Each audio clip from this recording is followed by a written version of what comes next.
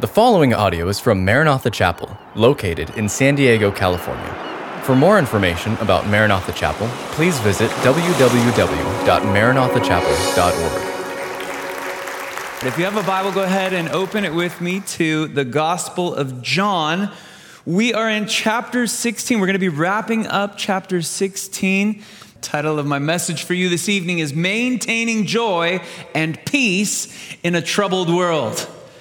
Now, how many of you would say by a show of hands tonight, you could use a little more joy in your life? Okay, come on, I should see every hand. This is group participation here. How many would say, I need a little more peace as well? I'll take the joy, I'll take the peace. Amen. Every hand should be up, obviously, because we all lack peace to some extent, and we all need or want or desire more joy. And I think part of the problem is that while we can sometimes grab hold of joy and we can experience peace, it seems to be fleeting. And we experience those things in moments and in flashes. And we get little samples or tastes of peace or joy. But doesn't it almost feel oftentimes like this world is designed in such a way that it's constantly trying to rob our joy and shake our peace or destroy our peace.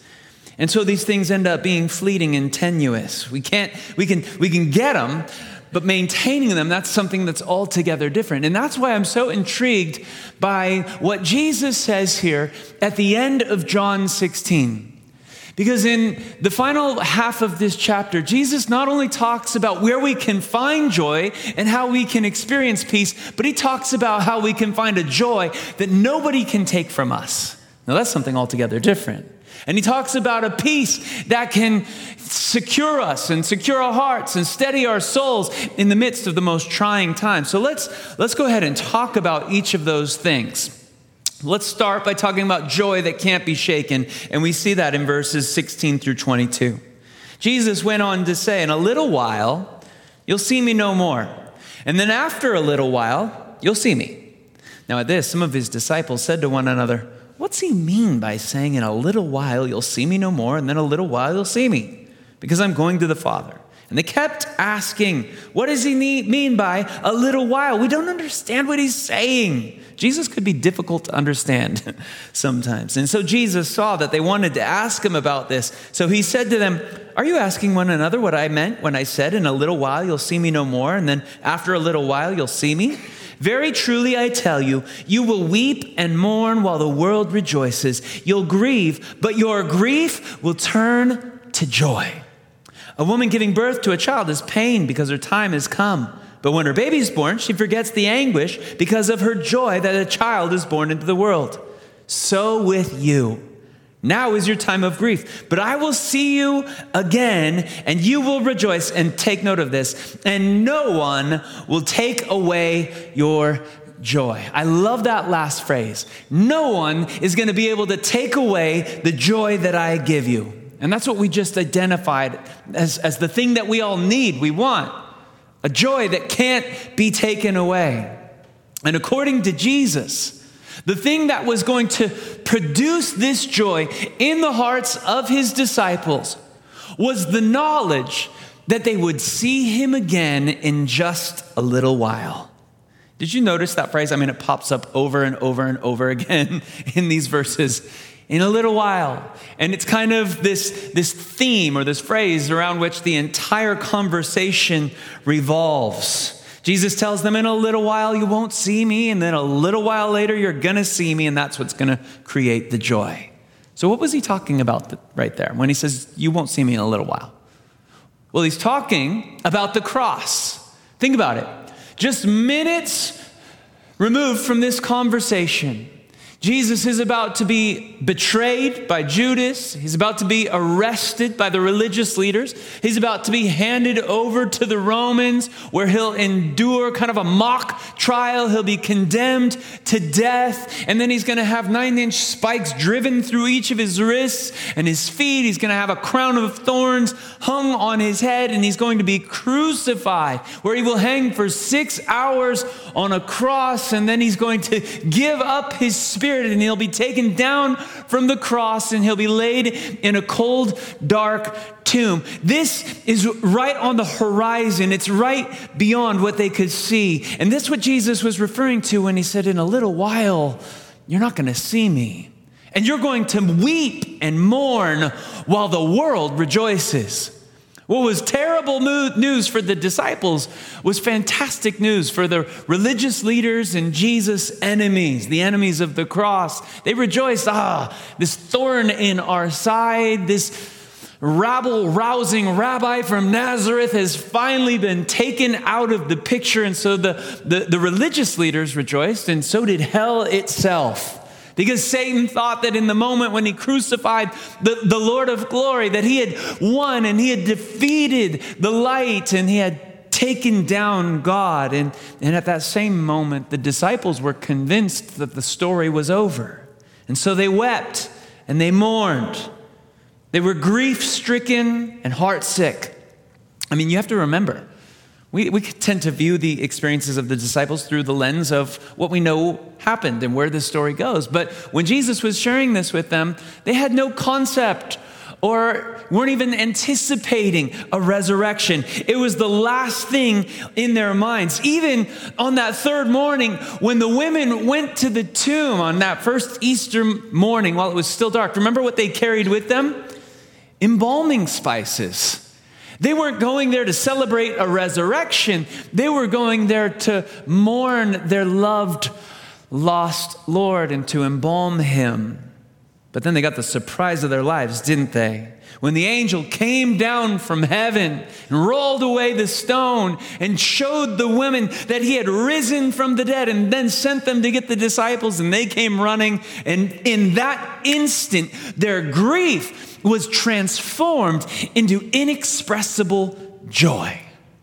Can we just dive into that for just a little bit? I mean, think about how differently that day turned out from how it began.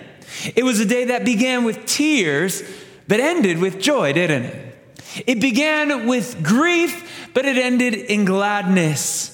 It began with a crucified Lord, but ended with a risen Savior. It began with darkness, but ended with light. It began with death, but ended with life, and their sorrow was turned to joy. I love the way the psalmist puts it in Psalm 30, verse 5. Can we go ahead and read this together out loud? It says this: weeping may endure for a night, but joy comes in the morning. Can we just let that be a word from the Lord to us tonight? The cross forever speaks this truth, that God is able to take the very worst thing and out of it extract, and from that very thing that you consider to be horrible and just awful, he can extract from it joy and bring you the greatest joy through the worst tragedy. Only God can do that. And the cross once and for all proves that God can bring good out of any tragedy. He can bring triumph through any tear. He can bring good out of any bad. That's what the cross speaks to all of us. Now, the analogy that Jesus uses to drive home this point is this picture of a woman who's delivering a baby. He says, consider the transformation that she goes through in terms of her emotions. And I've, never given birth, but I have been in the delivery room for all 4 of my children's births. And so I can tell you, and many of you women could tell us guys, but in that room, there's tremendous sorrow, there's tremendous pain, and you have the contractions. And I remember being in the doctor's office, and they have the little graph where it shows you when your contractions are and how big they are. And I remember looking at that and being like, oh, honey, this is a big one. And she's looking at me with like daggers in her eyes, like, I know it's a big one, But then the moment that baby is born, you forget all about the pain for the joy of holding this precious little gift in your arms. When you hold your child for the first time, ladies, it's like, oh, it was worth it. It was worth it 1,000 times over so that I could hold this little joy. And that's exactly what happened in the hearts of the disciples on that first Easter morning. Listen, the greatest moment of sorrow was transformed into the greatest moment of joy. The worst thing that ever happened became the best thing that ever happened. And it produced within them a joy that couldn't be taken. This joy carried them and characterized them for the remainder of their lives. So that no matter what hardships and trials and tribulations they had to endure, they had a joy, an abiding joy, an overflowing joy, and nobody could take it from them. When they were beaten for preaching the gospel in Acts, it says they left rejoicing. Who rejoices after they're beaten? When they were persecuted, they praised the Lord. When they were thrown into prisons, they sang songs. When they were tortured, they prayed for the very people that were persecuting them. And when they were led to their deaths, the history books tell us that their hearts were still filled with a joy inexpressible that couldn't be taken away. Where did this joy come from that carried them through the rest of their lives? And you can read about it in the books of the New Testament that they wrote. They had joy because they knew they were going to see Jesus in just a little while. It's just a little while. We got to talk about that phrase, in a little while. Can I say something to you? The joy that you're experiencing in your heart right now, at any given moment, it will always be directly proportionate to your awareness of this truth, that it's just a little while longer and then you're going to see Jesus. Amen. Someone praise the Lord with me. To the degree that you understand that truth, you will, like them, be able to experience an unshakable joy. Just a little while, in a little while, you're going to see him. Revelation chapter 22, verse 7 puts it like this. This is Jesus speaking, and he says, "Look, I'm coming soon. Blessed is the one who keeps the words of the prophecy written in this scroll." That's the promise of Jesus. I'm coming soon. Now, at this point, there's some tension, because if you're a thinking person, then you're probably thinking, I think Jesus has a different idea of what soon means than I do. Can I get a witness? It's kind of like that scene in The Princess Bride when the guy keeps using the word inconceivable and the other guy finally points out, I don't think that word means what you think it means. Jesus, when you say you're coming back soon, what does that mean? I mean, it's been more than 2,000 years since you left, so why is it taking so long? And so we have this idea that it's taken forever. Well, it's funny, isn't it, how your perception of time changes with age and experience. Like when I was a kid, I can remember having to wait a few days for something, or you would count down the days till Christmas, and it just seemed like each day dragged on for an eternity. Or I can remember sitting in class, staring at the clock, trying to will it with every fiber of my being, trying to will it to move so that the day would end and I could go play with my friends. And it just felt like time stood still. Sometimes it felt like the clock went backwards a few minutes, and moments seemed to last for eons. But then you grow up, and it just seems like there's never enough time. I mean, now I'm thinking in terms of like, oh, wow, that's coming in like 2 years. Okay, well, we better get ready. We hardly have enough time to plan and prepare for that. You think in terms of decades and what you can accomplish over the course of a lifetime. And time, it's elastic like that. Well, God has his own reckoning or understanding of time. I mean, have you ever noticed that when he shows up on time, it always feels like it's late to you, And so too, when God says, I'm coming back soon, he has a different understanding of what soon means. In Peter's day, everyone was wondering why Jesus hadn't come back yet. So this is like the first century. And they're already confused by what Jesus said. He said he was coming back soon. So where is he? And this is what Peter wrote to the church in response to that question, what's taking God so long? And let's go ahead and read this together out loud. He said, but you must not forget this one thing, dear friends. A day is like 1,000 years to the Lord, and 1,000 years is like a day. The Lord isn't really being slow about his promise, as some people think. No, he is being patient for your sake. He doesn't want anyone to be destroyed, but wants everyone to repent. That's 2 Peter 3, 8, and 9. So I love this. In God's economy of time, He says, well, a day's as 1,000 years with the Lord. So God's not taking his time. From heaven's vantage point, God says, I've really only been gone, a couple of days. I was just gone for the weekend. And guess what? I'm coming back tomorrow, And I do believe he's coming back soon. But the truth is, the reason he's waiting is because he wants more and more people to get saved. So God's long suffering. He's not slack concerning his promise, but he's patiently waiting so that the gospel can be preached to every person and that every person might have a chance to respond. Now, at this point, again, some of us are thinking, well, that's great that God wants, all these people to get saved. But how's that supposed to help me right now as I'm suffering, as I'm grieving, as I'm facing difficulties and hardship?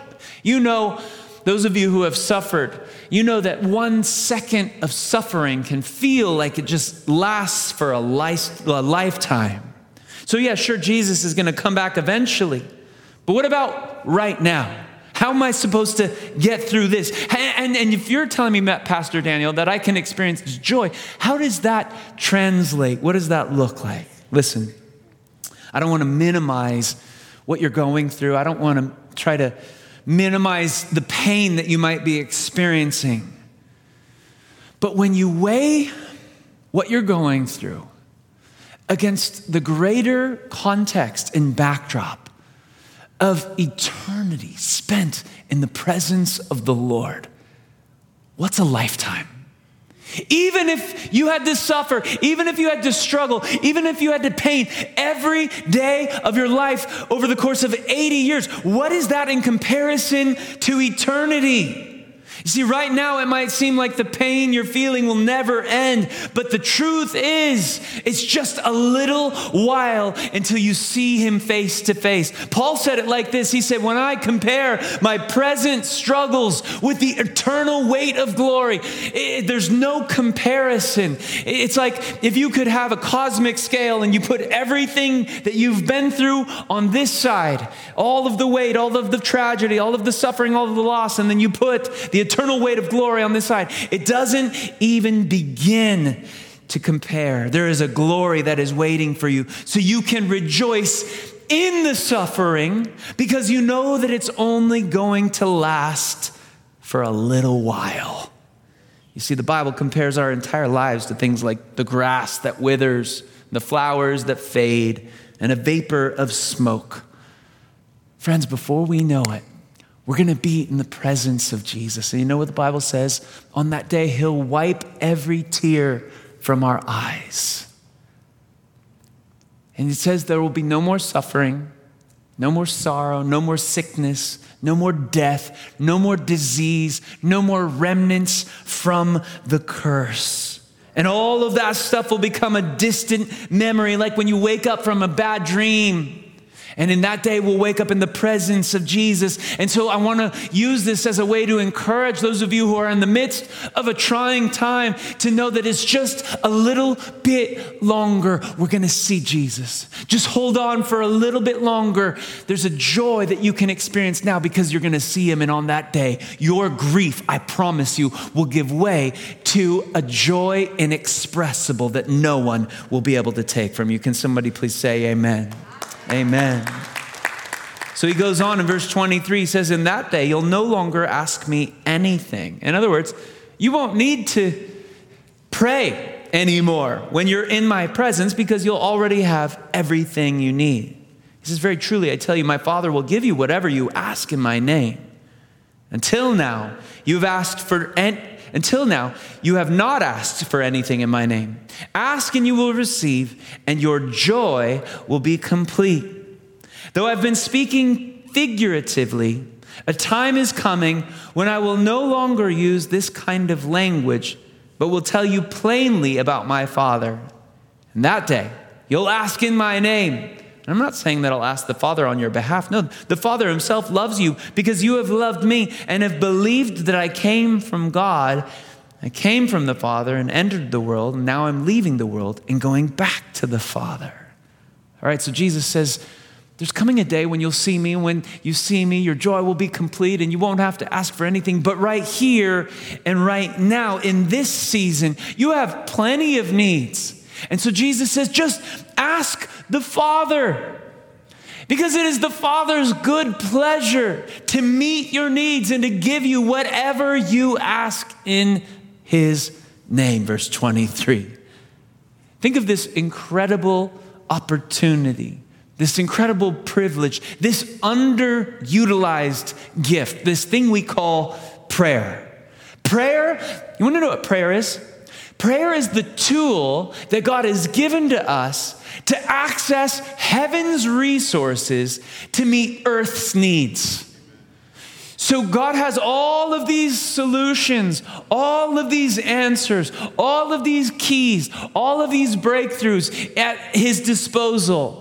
And we have all of these needs and all of these closed doors down here. And God says, the way that you access my victory, the way that you open those doors of opportunity, the way that you tear down those walls, the way that you push back the darkness is by laying hold of heaven's resources. And the thing that binds the two together is this gift called prayer. Listen, God knows that you have needs, and He's just waiting to meet those needs. It's His joy to answer your requests. In fact, He says, just ask and you'll receive so that your joy might be complete. You said you wanted more joy. Well, just start praying. God wants to answer your prayers. And when He does, it'll complete your joy. But notice how He says we're to pray in a specific way. He says that we're specifically to begin praying in His name. Now, this was new and radical and revolutionary. He says in verse 24, until now you have not asked for anything in my name, but I want you to start praying in my name. Again, I want you to put yourself in the shoes of those 12 or 11 guys that were standing around Jesus as He uttered these words for the first time. This would have been radical and revolutionary. I mean, for a Jew to approach God on the basis of any name other than God's name was a blasphemous thought. The name of God was so revered and so holy that they would never even speak it. In fact, when a religious Jew wanted to reference the name of God, they wouldn't say His name. What they would say is Hashem. You know what Hashem means? It literally means the name. And that's what they said to reference God. When the scribes who were responsible for copying the scriptures, whenever they would come to the name of God in the Bible, they would take a bath, they would get a new pen and a new quill and new ink, and then they would just write the consonants of God's name. They wouldn't even write the vowels because it was considered too sacred, too holy to even write down. Do you know how many times God's name shows up in the Bible? That's a lot of baths. And that's why to this day, we don't even know how to correctly pronounce the name of God. And some say that it's Yahweh, and some say that it's Jehovah, but the Jews to this day are divided. And so there's even one of the 10 commandments, thou shalt not misuse the name of the Lord. And yet here is Jesus asking His disciples to begin praying in my name, He says. Go to the Father through me, in other words. It was a direct claim to deity, but let's dig into this. What does it mean to pray in the name of Jesus? Is that kind of like, I don't know, just taking a bow and wrapping it around a gift that's so beautifully wrapped already? It's just kind of the finishing touch on a well-crafted prayer? Or maybe is it like part of the magic formula that forces God to answer our requests? God's up in heaven going, I don't really want to answer that. But, they did say in Jesus' name. So I guess, my arm's kind of twisted and here you go, Or is God like a genie in a bottle or something like that? And does it nullify a prayer if we forget to say in Jesus' name? It's like you end your prayer. It's like, you're not going to get that. You didn't say in Jesus' name. No. It's none of those things. And God's not a genie in a bottle that we butter up by bringing up His Son's name so we can just get whatever we want. And neither is it a magic formula. There's something going on here. And I want to jot down a couple of thoughts with regards to this. Number one, To pray in Jesus' name is to acknowledge that our standing before God and our access to God is based solely on the finished work of Jesus. Now that's a mouthful, and some of you are writing, so I'm going to say that again. To pray in Jesus' name is to acknowledge that our standing before God and our access to God is based solely on the finished work of Jesus. In other words, the thing that makes it possible for us to come before God in prayer, to access his throne, it's his name. You see, we're righteous, we're declared righteous because of Jesus and what he did, amen. We're given access because of him. We're given this status as sons and daughters, all because of Jesus. Hebrews chapter 4 puts it like this, and I'm going to read 2 verses out of Hebrews 4. Let's go ahead and read these together, verses 14 and 16. It says, therefore, since we have a great high priest who has ascended into heaven, Jesus, the Son of God, let us hold firmly to the faith we profess. Let us then approach God's throne of grace with confidence so that we may receive mercy and find grace to help us in our time of need. So since we have a high priest who's gone before us, whose blood has atoned for our sins, he has opened the door, the veil in the temple has been rent so that now we have unfettered access to God's throne, to the very presence of God. And so he says, come with confidence, come with boldness, come with readiness to receive, come with regularity before the throne of mercy and grace to help in times of need. And our time of need is right now. And so we can come in his name. To come in his name is to recognize that you are the one who provides this access. But the other thing that it means, when we talk about asking in Jesus' name, the other thing that it means is you're asking for what Jesus would ask for. To pray in Jesus' name, in other words, is to submit to his will and to pray in line with his heart and his objectives. It's about submission. That preposition in is so significant. We pray in Jesus' name. Why? Because we are in Christ. We have been united with him in his death, in his burial, and in his resurrection. And now even our prayers are offered in his name. So when you come before the Father, you're praying as though this were Jesus' request. It's a bit like this as a helpful analogy. Back in the olden days of the American West, before we had credit cards and things like this, there would be these shopkeepers and they would maintain a ledger book that would record the activities of each of their customers and the amount of money that they owed and so forth. And the customer, or the owner of the shop rather, knew his customers so well and the work in which they were involved, so that at times that person could send another individual, perhaps one of his employees or maybe one of his kids, and they would go down to the mercantile, they would go to the store and they would say, oh, I'm here for my dad, so-and-so, and I'm coming in his name. And he said, you can add it to his ledger. And so the shopkeeper would say, okay, and he would write that down and it would be added to the total of what was owed. Now there were instances where, let's say someone came into the store and they said, oh, why? Well, I'm going to get this, and I'll take a few of these, and I want to get all of this stuff. And it was out of line. It wasn't in character with what the person would typically buy. In that instance, the shopkeeper would say, well, I know, Bob, or I know Farmer Brown, and there's no way he would want all of this stuff. And so I'm going to reject your request because you say you're coming in his name, but that's not really what's happening. Well, coming to God in Jesus' name is a bit like that. We're invited to come before the Father and receive what we need. But when we ask for things that are out of alignment with what Jesus would want, or contrary to the character of Christ, then we can't expect to receive those things. James talks about that in his epistle. This is James 4. He says, when you ask, you do not receive because you ask amiss with wrong motives, that you might spend what you get on your own pleasures. So you have to make sure to pray in Jesus' name is to pray in alignment. And how do you do that? You get to know his heart. You get to know his will when you spend time in his word. So when you pray the word of God, when you pray the promises of God, you are praying perfect prayers. Prayers that God will respond to. Prayers that God will answer in the affirmative each and every time. Every promise of God is a blank check that is just waiting to be cashed. And there are over 7,000 of them.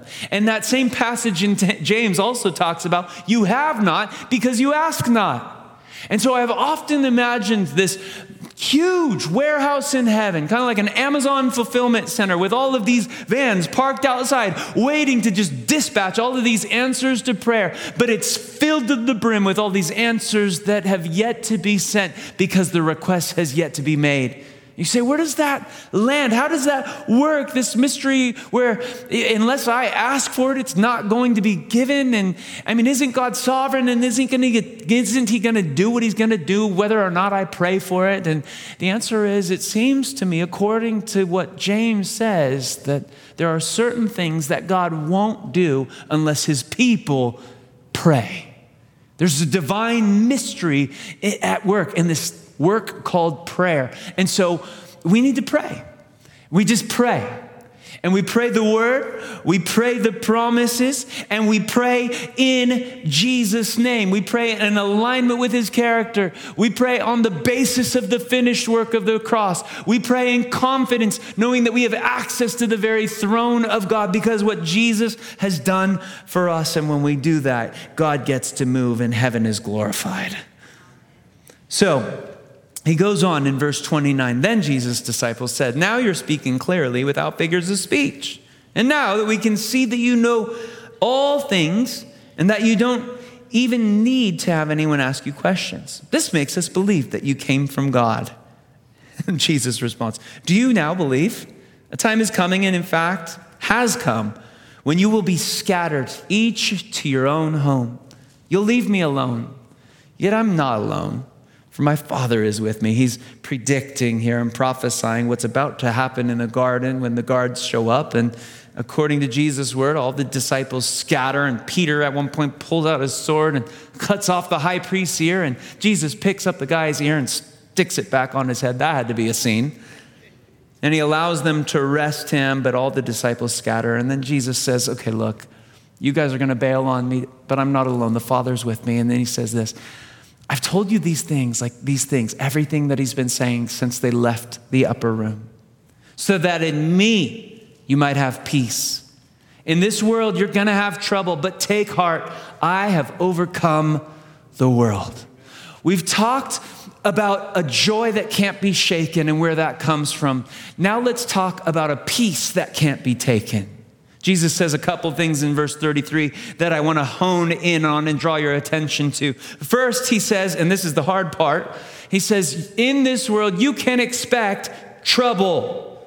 That's one of those promises that you don't see on t-shirts. It's not the promise that we put on coffee mugs and sell in Christian bookstores and that kind of thing. But that doesn't make it any less true.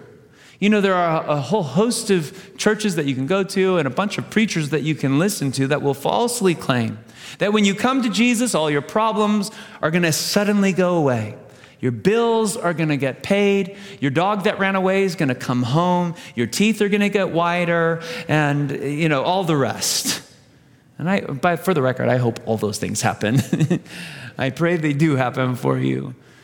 But that's not what we're to expect. And none of it's guaranteed. Part of living in a fallen, broken world like the one we live in means that we're going to have to experience hardship. You remember that story that Jesus told at the end of his most famous sermon, the Sermon on the Mount? There in Matthew chapter 5, 6, and 7. And he tells this story at the end about these two men who built their homes. One built their house on the sand and the other built his house on the rock. And then the storms came and the wind blew and the rain fell. And at the end of the day, only the house that was built on the rock remained. And the house built on the sand was blown away. And he told that story to make the following point, that only those who build their house that is on the rock of Jesus Christ, on the sure foundation of God and his eternal word, only that life will be able to endure. But there is this subplot in the story that the storm hit both homes. In other words, following Jesus, living a godly life doesn't insulate you from the trials and tragedies or hardships of this world. Peter said it like this. He said, don't be surprised by the fiery trial that comes to test your faith. Paul said that everyone who wants to live a godly life in Christ Jesus will be persecuted. And Jesus himself, for his part, said that if they hated me, guess what? They're going to hate you too. So in other words, anyone who claims that believing in Jesus guarantees things like financial prosperity or physical health or perfect relationships, they're just not clued into what the Bible says. They haven't read their Bible. But that doesn't mean we're without hope. Because although we can anticipate and even expect troubling things to happen in this world, he encourages us to take heart. Why? Because he says, in me, you can have peace. He has promised us his peace. Now, we did a whole study on this not too long ago when we differentiated between the peace of this world and the peace of God. And so I'll only touch on it here, but suffice it to say, the peace that he offers is a peace that is rooted in him. He is our peace. And that's so key to this whole thing. You see, true peace isn't something that we obtain. It's not something that we stumble into, and it's not something that comes as a result of orchestrating our circumstances or our surroundings so that they are in our favor. It's not about the absence of problems, but rather it's about the presence of Jesus. You see, if your peace is predicated on things like, I don't know, your finances or your circumstances or your relationships or your physical health, then all you'll ever know of peace is something that's slippery, like a wet bar of soap, and tenuous and flimsy. But when you build your peace on him, then you can have peace, even when everything is falling apart all around you. And as an example of this, Jesus lived this out. He didn't just preach this, but he practiced it. And I'm so glad that he did.